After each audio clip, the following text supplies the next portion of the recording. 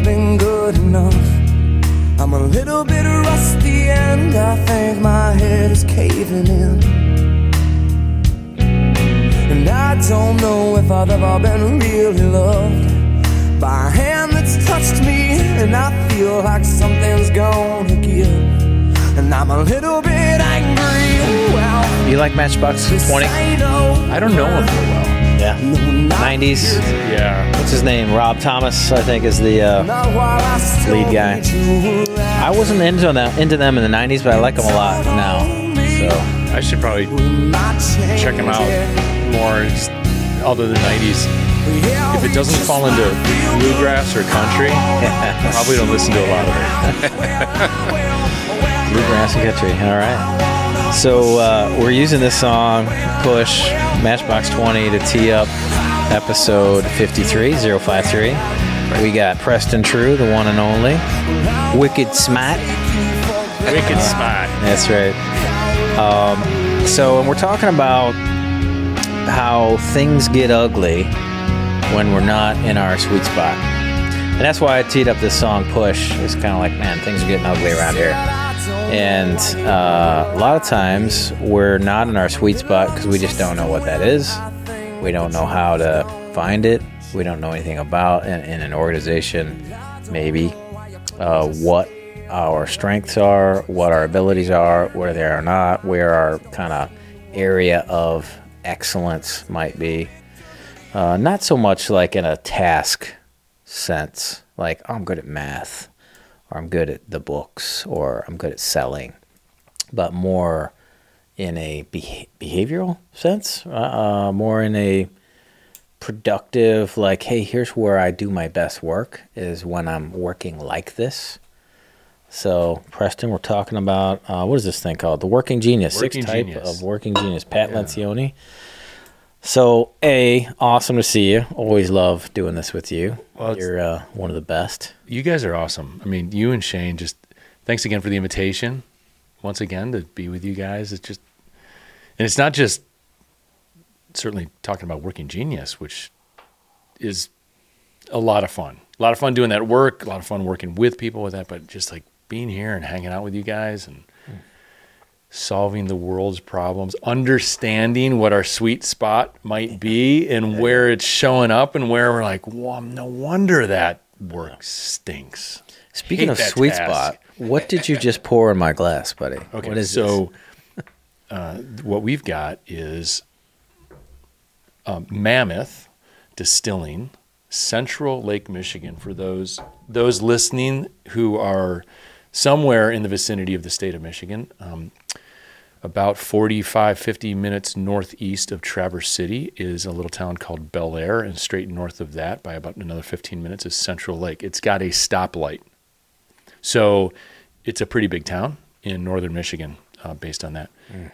They just do some great work. It is Shorts Brewing. If you're familiar with the Shorts, like Soft Parade, Huma Loopalicious from the beer world, they decided to get into the mead business as well, Yeah, and mead's good. then the spirits business. So this is a few years in the making, but we were up there this summer for a week just to get away and share time with family, and stumbled across Mammoth Distillery because there was a dude playing acoustic guitar out on the sidewalk and was awesome. And we like, oh, this is great. I'm like, where's this little tin, right, for donations? He's like, no, go in and have a drink.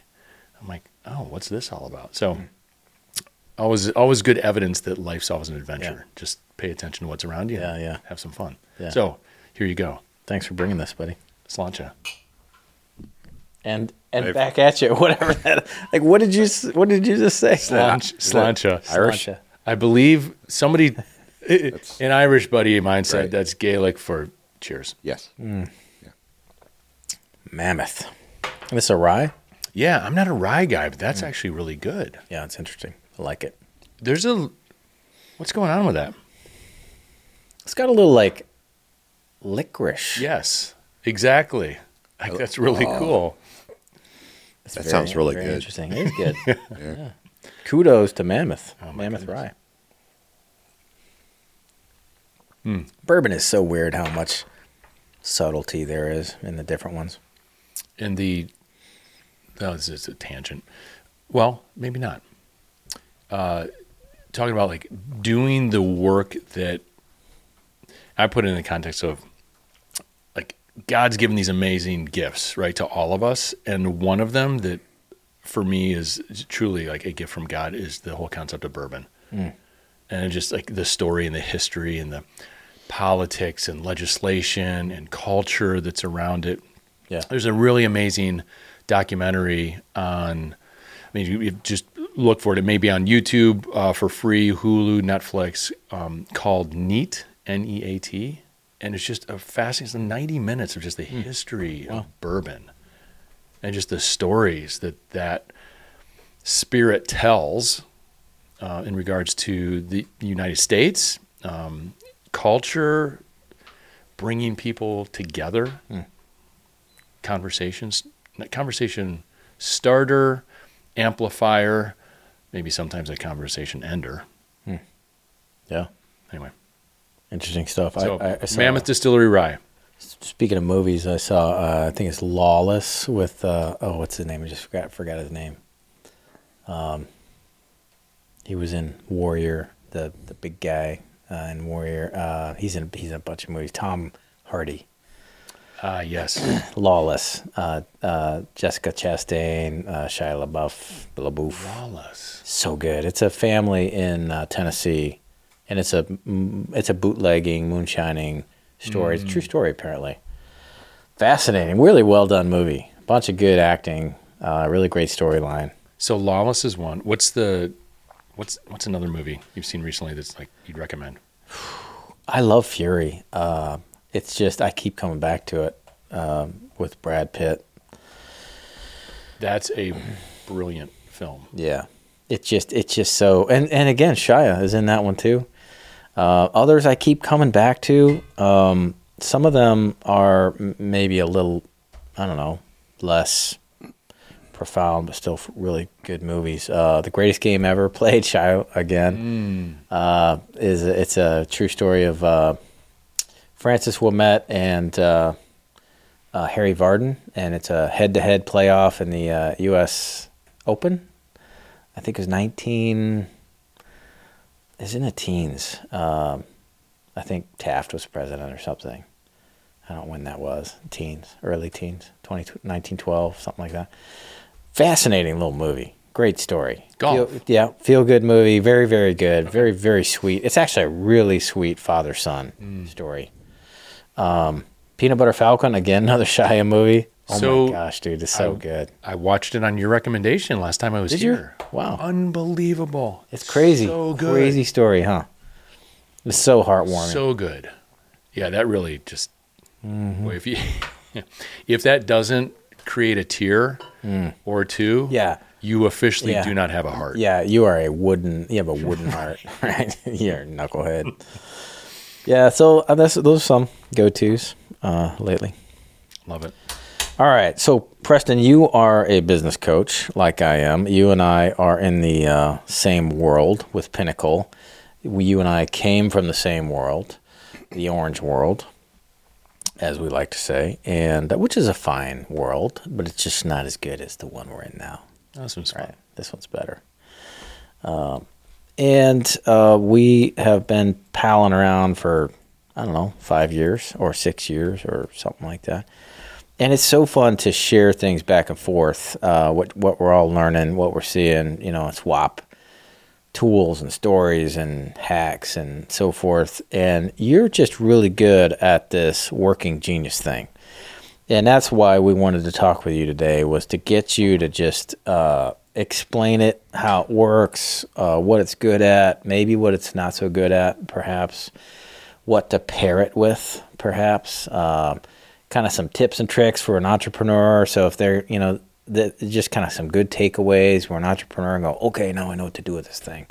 Because they're knuckleheads too. Bless their hearts. I started a thing lately. I don't know if I told you this. Maybe I did. The Brotherhood of Alpha Delta Delta. I don't think you did. No. Yeah, it's a fraternity. Alpha, Delta, Delta, ADD. So He would have got there eventually. Yeah, he would have got there. Yeah. So we're putting out some content around the cool little quips and little funny barbs about being a card-carrying member of the Brotherhood, Alpha, Delta, Delta. Which actually ties perfectly into your working genius. Squirrel. Well, that's why it was a native idea. Like, dude, it just came right out of me. I'm like, hey, there it is. Wonder and invention, right? Yes. Yeah. There's got to be more people like me. Where are they? Oh, we'll form a fraternity. There you go. Build it and they will come. So how did you get exposed to the 6 types? What was your first, experience with it? I'm a huge Patrick Lencioni fan. And it's been interesting kind of unpacking, I want to say, so there's the assessment tool they've come up with that's known as the working genius, the 6 types of the working genius. And we'll certainly get into more of the specifics of that. But, Mark, as a coach, and we probably talked a little bit about this, I face a huge part of my life. I've become an enormous fan of the hero's journey, this monomyth, and we're all on a journey for every role in our life. An example, my 18-year-old daughter is off to college for the first time, and being a father of a daughter is a journey in itself. Being a father of a daughter who's now left the house and is in the much larger world and having to be completely, self-sufficient to a degree.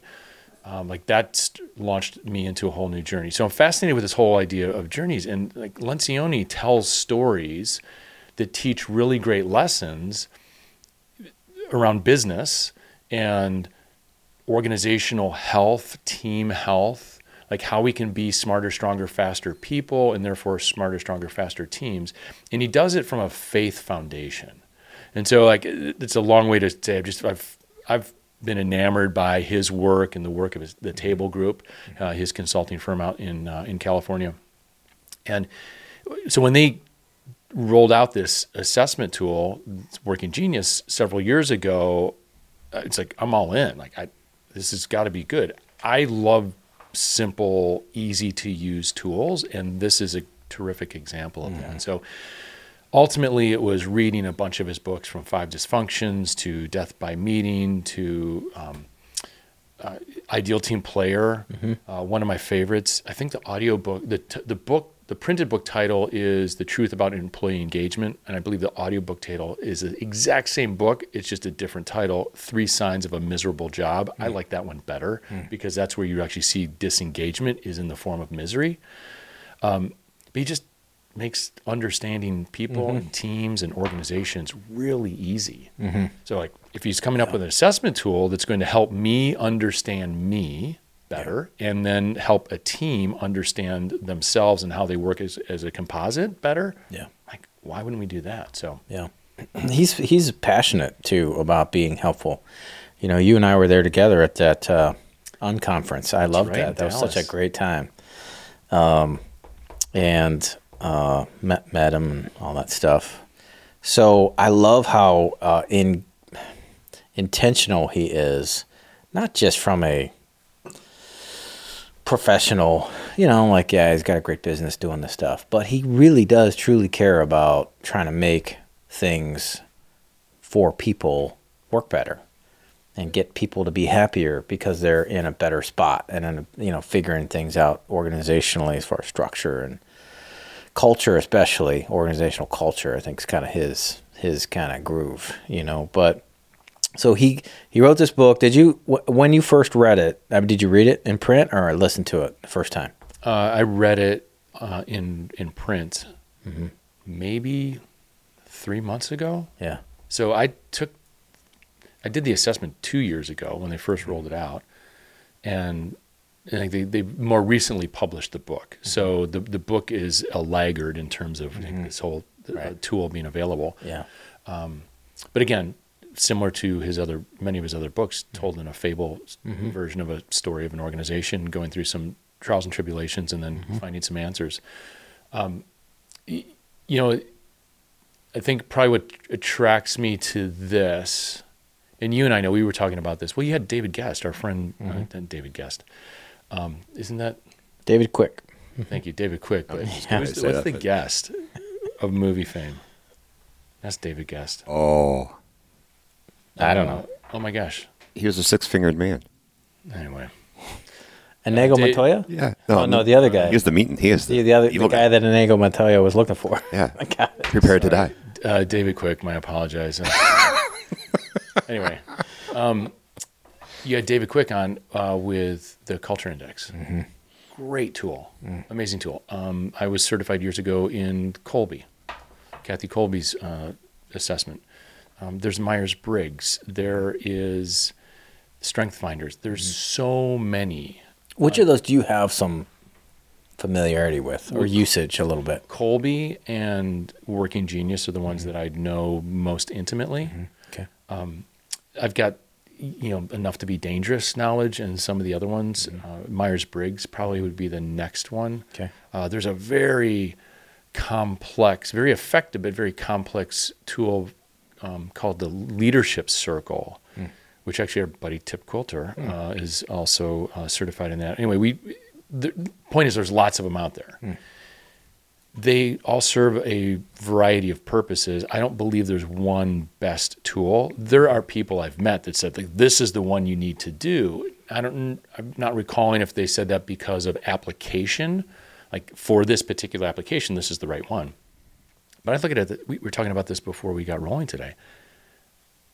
One of the most important aspects, qualities, or characteristics of a leader is self-awareness. That's it. It's not like experience-based. It's not skill set-based. It's actually a characteristic, incredibly high self-awareness, where we're using humility as an example. Self-awareness means I understand humility. I understand when I should be humble. And then self-awareness also means I understand there are times when I should not use humility. I need to be more forthright, perhaps more, not necessarily proud, but firm in my position or my belief or the direction that I'd like to take an organization or team. You're just saying that I know how to dial it in. Mm-hmm. And that's where this tool, I have found a lot of simplicity and ease in using self-awareness, because that's all it's doing is presenting an opportunity for self-awareness through these 6 types. And inside of the 6, there are 2 that Lencioni calls your working genius. There are 2 that he calls your working competency. And there are 2 that he calls your working frustration. There's no opinion with this instrument around capability. In other words, there is an opinion about capability. The opinion is everyone is 100% capable of all 6. So my working frustrations don't mean that I suck at those things. It means that's not where I'm going to spend my time. In fact, I might actually work to avoid that kind of work or engaging in that type of activity. So it's not about inability so much as preference or energy or life-giving or happiness or sweet spot. So Table Group puts it in 2 domains, joy and fulfillment. Okay. And again, it goes back to, there's a lot of, Strength Finders is a really interesting tool, but I've always been fascinated that I cannot remember my top 5. I literally can't. And I've seen it a bunch of times. I can't remember it. I have to pause with my Colby. I have to really pause and can actually do some research. Like, what was my Myers-Briggs profile? Yeah. Working Genius, from the moment I took it, I know, there it is. It's 2 of them. And the other 4 fall in some other domain that I probably should organize my life, my role, my work, organize myself around a team to have other people engage in those 4 other things. And so I can focus on the 2 that work best for me.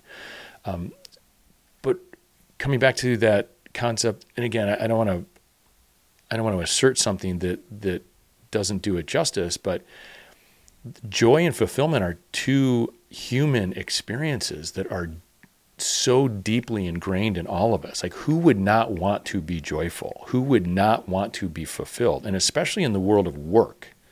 So work being defined as activity that delivers value in project form. And I will make an argument for a while with anyone to say everything in life is a project. I mean, getting married and being married and staying married is a project. Having kids and raising them is a project. Starting a business is a project.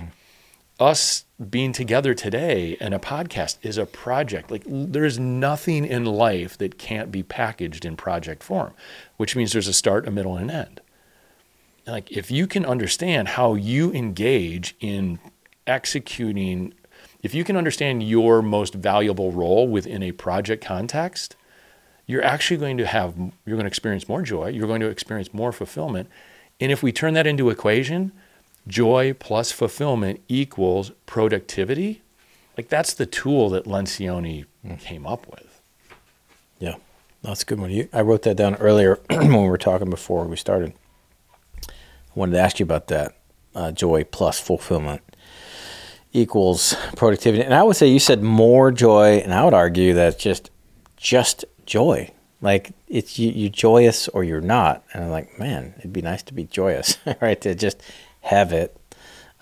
Seems to me that, and fulfillment, same thing. Like, man, are you fulfilled? Would you have that satisfying, like, it's like Miller Time, or Right. like those commercials from the 70s, 80s, whatever, I remember as a little kid, I'm like, oh, that looks fun. After work, you're just kind of like kicking back with your bros, and drinking Miller Time. And Miller is, I think it's the most awful beer. And it's one of several awful beers, I think. But Miller? yeah, it's not so good. I remember growing up in Chicago, the old Milwaukee commercials. Oh yeah, dude. Yeah. Don't get no better than this. I'm like, that has always stuck with me. I'm like, well, of course. Like, if you're experiencing joy and fulfillment, it does not get any better. That's right. Than that. Yeah. So dad, not to equate Working Genius with Old Milwaukee. Right. And Old Milwaukee I don't think is all that great either. My dad would stuff a 6-pack of that in his workbench, and we would find it and sip on some of it, and like, man, that's nasty. Why are you drinking this? It's got to be, like, we tried to force it down. It's like, well, there must be something about this, but it sure tasted terrible. Well, I think what you missed out on was you needed to pop it in the microwave for about 17 seconds to warm it up a little bit. It's much better. Really? Like, come on, buddy. I can't tell if you're kidding me or not. And it sounds even worse. Oh, wow. All right, so Lencioni pumped out this work here. So what are the 6? First of all, just go through the 6 types of working genius. So I'm going to put them in the sequence that they put them in. It actually spells the word widget. Really? WIDGET. Did he do that on purpose? I'm not sure. Possibly. Wonder is the first. So, as well, to give context to the sequence, remember a moment ago we talked about everything in life is a project. So there's a start, there's a middle, and there's an end. So when you engage in a project, one of the first things that typically happens is there's a level of curiosity about how could we be better? Just asking questions. How could we be better? Is this the best we can be? Why is this happening? What might be next for us? So when you think of the concept of ordinary worlds or status quo, wonder is going to challenge that by just being curious. Wonder doesn't want the answer or solution. Wonder wants the curiosity, wants to ask the question or reveal the opportunity. Every project starts with something about status quo is not working, because if it were, we would not launch a project. Invention. So the next step in this 6-step sequence is inventing an answer to questions or a solution to the problem that wonder asks or presents or reveals. So those with the genius of invention love to actually invent or develop, come up with novel ideas, a new way of doing things, answers to questions that help us move forward. The next is D, or discernment. One thing that I've noticed, and this is with clients, well, I'll notice about myself, but also clients, is wonder and invention. They're terrific at uncovering the opportunity and coming up with a potential solution, answer, or direction, but not every solution, answer, or direction is the right one.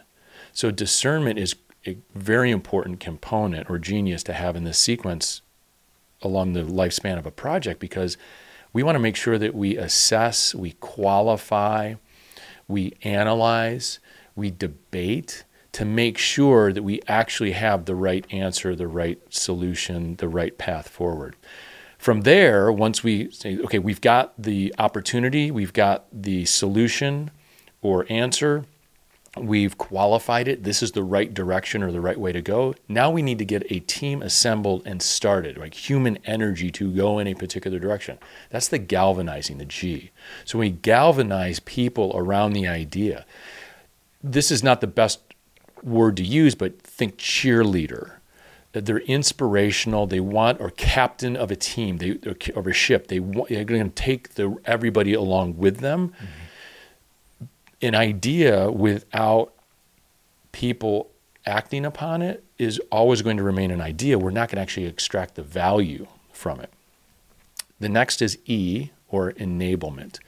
So we've galvanized, we've got a team assembled, they're inspired, we've got the solution that we want to implement. Now we just need to start implementing a solution or solving the problem, creating value for a client, customer in our world. That's standing alongside people and helping. Like, just let's get our hands dirty. We're all in this together. Let's build the building. Let's solve the problem. And then the final T, tenacity, they're the ones that will assure we stay on time, on budget, and most importantly, bring the project across the finish line.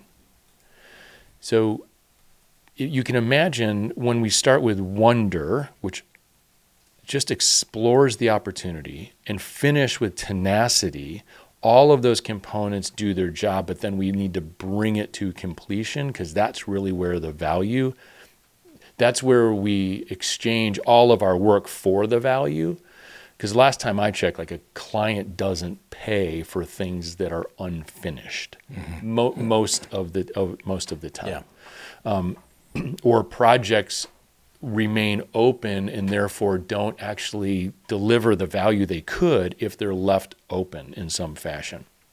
So he realized that in those sequence of 6, what they call types, I guess you could call them characteristics, is that each one of us have a combination of 2 of those 6 are the working genius, meaning that's where we garner the greatest joy and fulfillment. And if we go back to that equation, joy plus fulfillment equals productivity, we can assume that we're going to be most productive if we spend our time and our energy and our focus in our genius. The working competency, I'm going to go. So that's the working genius. Let's go to working frustration first, then I'll come back to competency. Frustration are those 2 of those types or characteristics, perhaps types of work in a project format, we'll likely avoid. We get the least amount of joy and the least amount of fulfillment. And if it's the least amount of joy plus the least amount of fulfillment, it's the lowest level of productivity. Mm-hmm. So, and what I also love is, from a very pragmatic perspective, working genius is all about productivity. It might describe who you are a little bit. My invention and discernment are my 2 working genius. Galvanizing and enablement are my working frustrations. It doesn't say, like, well, Preston's a great problem solver, that's who he is, versus he's not a real great people manager. Like, I'm neither one of those things. I'm just Preston. Mm-hmm. However, where am I going to be most productive? In managing people or in actually solving problems? I would assert the latter of those two. Now, working competency is middle ground. And it's interesting because what I've learned is that's a really dangerous place to be, largely because we spend enough time that we've trained the world to think we're actually good or we enjoy that type of work. So what does the world do? Shane will come to me and say, hey, Preston, wonder and tenacity are your competencies. So he'll come to me and say, can you help hold us accountable to getting this project finished? Well, I'm capable of it, and a decent amount of time in my life is spent engaging in that, but I don't get a lot of joy and fulfillment. Shane, bring me the problem, and let's go to work solving it. But holding us accountable to timelines, it's kind of okay. Why it's dangerous? We can get caught spending an enormous amount of time in that. And based on what this instrument tells us, like, you're going to get mediocre joy and mediocre fulfillment, which is going to lead to mediocre productivity. So if we bring everything back to productivity, like, why would I not want to set myself up, or you, Mark, or you, Shane, to be most productive? Because that's how ultimately we're all going to deliver the most value. Yeah.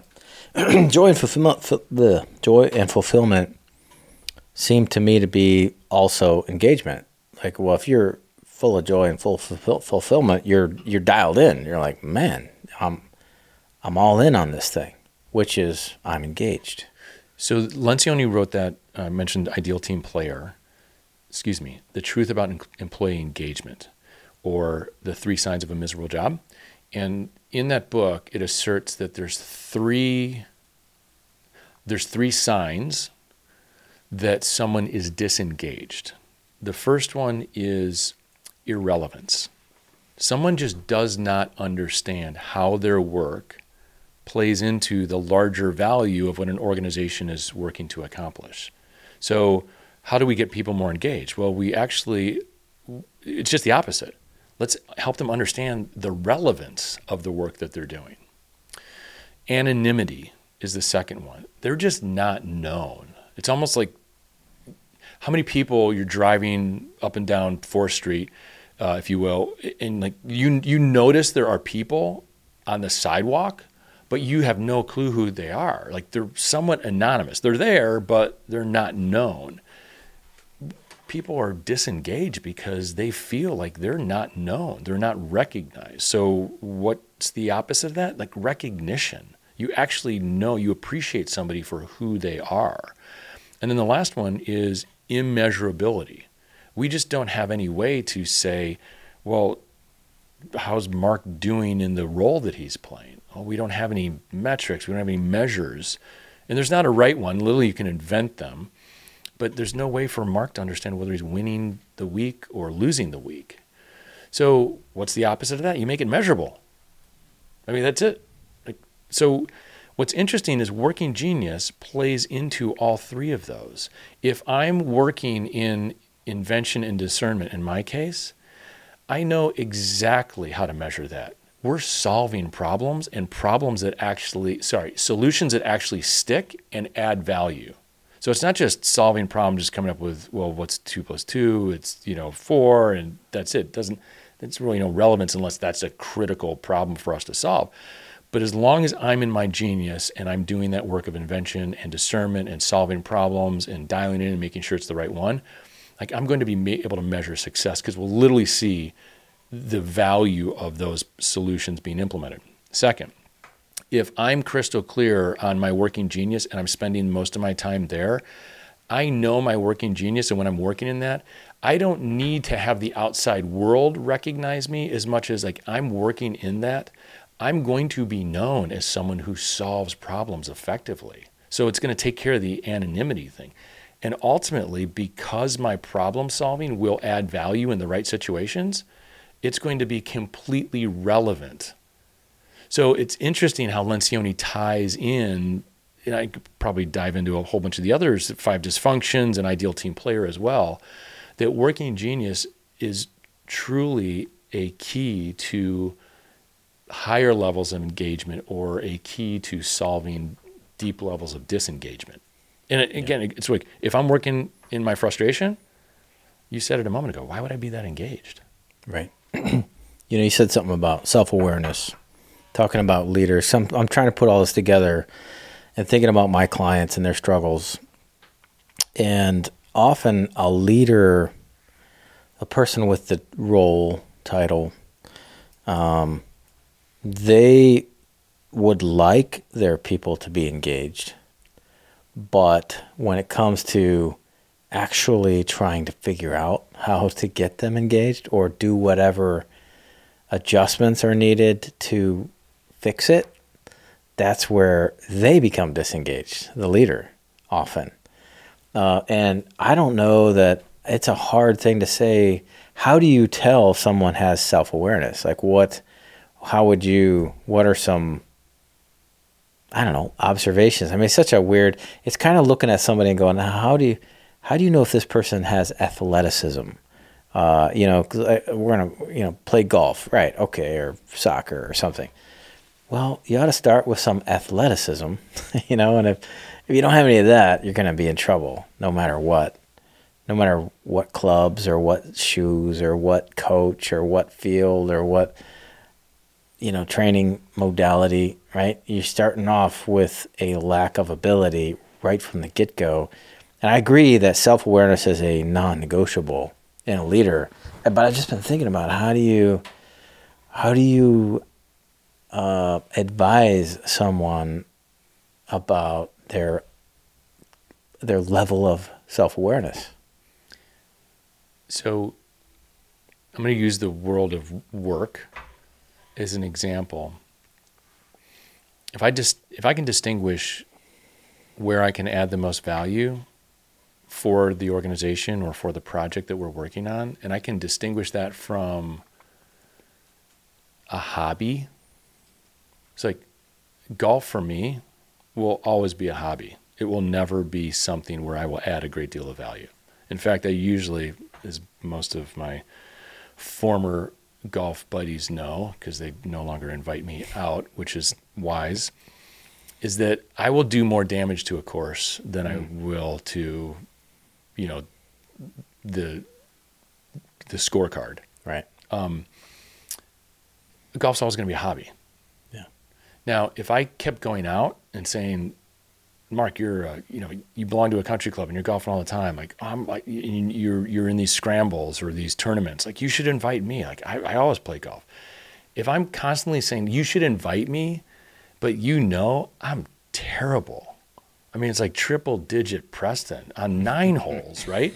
That like you'd probably wonder, like, does this guy have a clue? Yeah.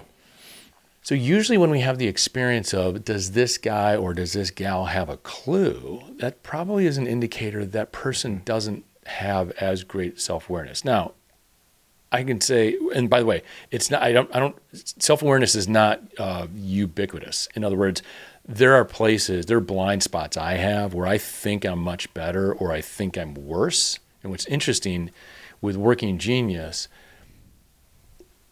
the invention and discernment, I realized people have complimented or acknowledged me for that type of work, and I've denied it because it's actually in my blind spot until I recognize, like, oh, those are actually gifts I've been given where I personally get lots of joy and fulfillment, and therefore the world gets higher levels of productivity.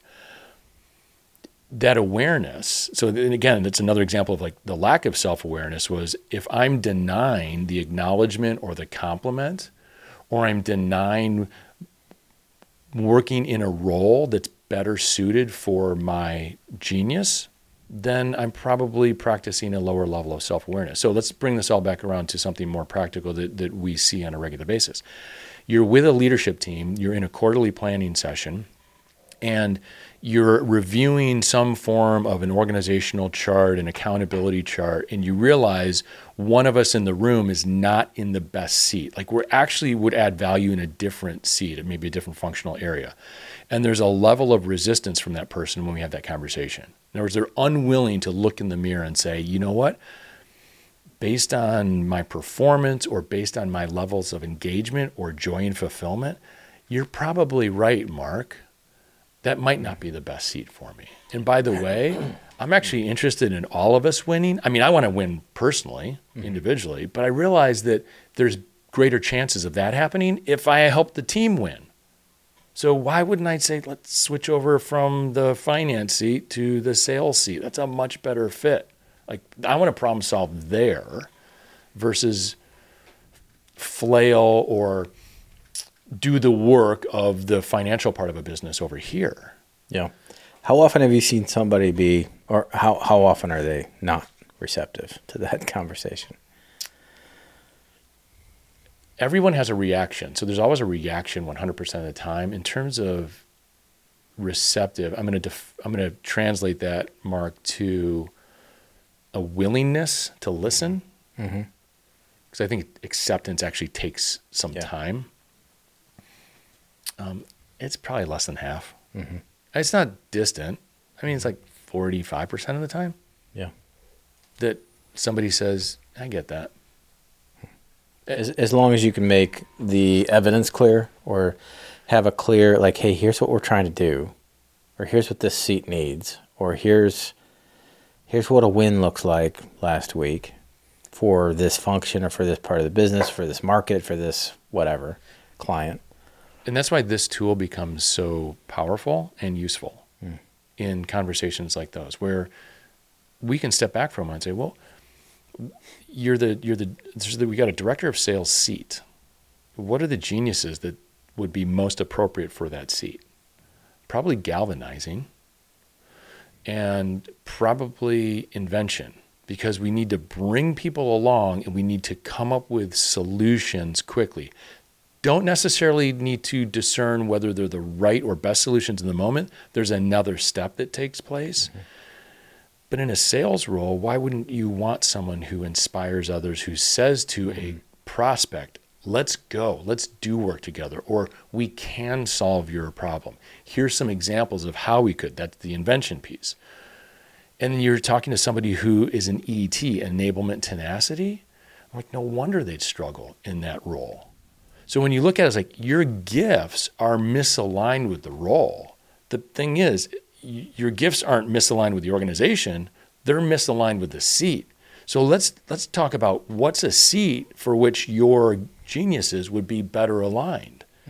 And perhaps it's the sales manager, where you're actually more in the work of doing things, you're holding the salespeople accountable. So now what we just did is, it might, on an organizational chart, it would certainly be what we might term traditionally a demotion, but let's take the hierarchical, authority, title-based definitions of organizational structure out of the conversation. Let's put it in the context of, let's get people into seats or roles in which their levels of joy and fulfillment are highest, because they will be most productive and they will be joyful and fulfilled. And we even had this conversation before we started about compensation. What was it about? Like money. Yeah, it doesn't work as well as we think. Right. Yeah, this is from Predictably Irrational, Dan Ariely. He's talking about social norms versus market norms, and how we decide to do things, how we're motivated. And Dan Pink, Drive, is a great book around that too. And this is from a number of his studies, this Dan Ariely. Money, as it turns out, is very often the most expensive way to motivate people. Social norms are not only cheaper, but often more effective. And he's saying social norms are things like, we love who we work with, we love our clients, we love the kind of work we do, we care about these folks, we have a personal, it means something to me personally when I treat you good and you treat me good, and those are, it's like being helpful, having good character, that sort of thing. And that's a motivator, but the minute, for example, like if they did have an experiment around this, saying, hey, would you help me move? this, and they had like a car or something. They're trying to load something in it. And they would ask people, hey, can you help me load this thing in there? And they're like, yeah. For $1? And they're like, no. And it flipped the whole thing once you brought in the financial component. They had a number of other experiences like that. But people want to be nice and they want to be around people they like. And again, joy and fulfillment, and there's something really sweet about helping people. Years ago, when my kids were little, we would have, every once in a while here in Northeast Ohio, in our part of the world, we'd have these epic snowstorms, 2 or 3 feet of snow, right? And I would get the kids, and a couple of them, I have 5, I'd get a couple of them in the truck and 4-wheel drive and tow straps and stuff like that and shovels. And we would go out and just prowl for people that were stuck and would drag them out of the ditch. And it was so fun. And it was just, so the kids loved helping and the people loved being helped. And I just felt awesome at the end of the day. Man, I got to help all these people. And there's zero money involved. It's total joy, total, satisfaction, if you will, or fulfillment. And the minute you kind of say hey, let's go try to make $100 towing people out of the ditch, it's well, no, that just sounds dumb. This concludes part 1 of our interview with Preston. Please join us in episode 054 for part 2. Thanks for watching and listening to the Business Broken to Smoking podcast. And make sure to click subscribe. She said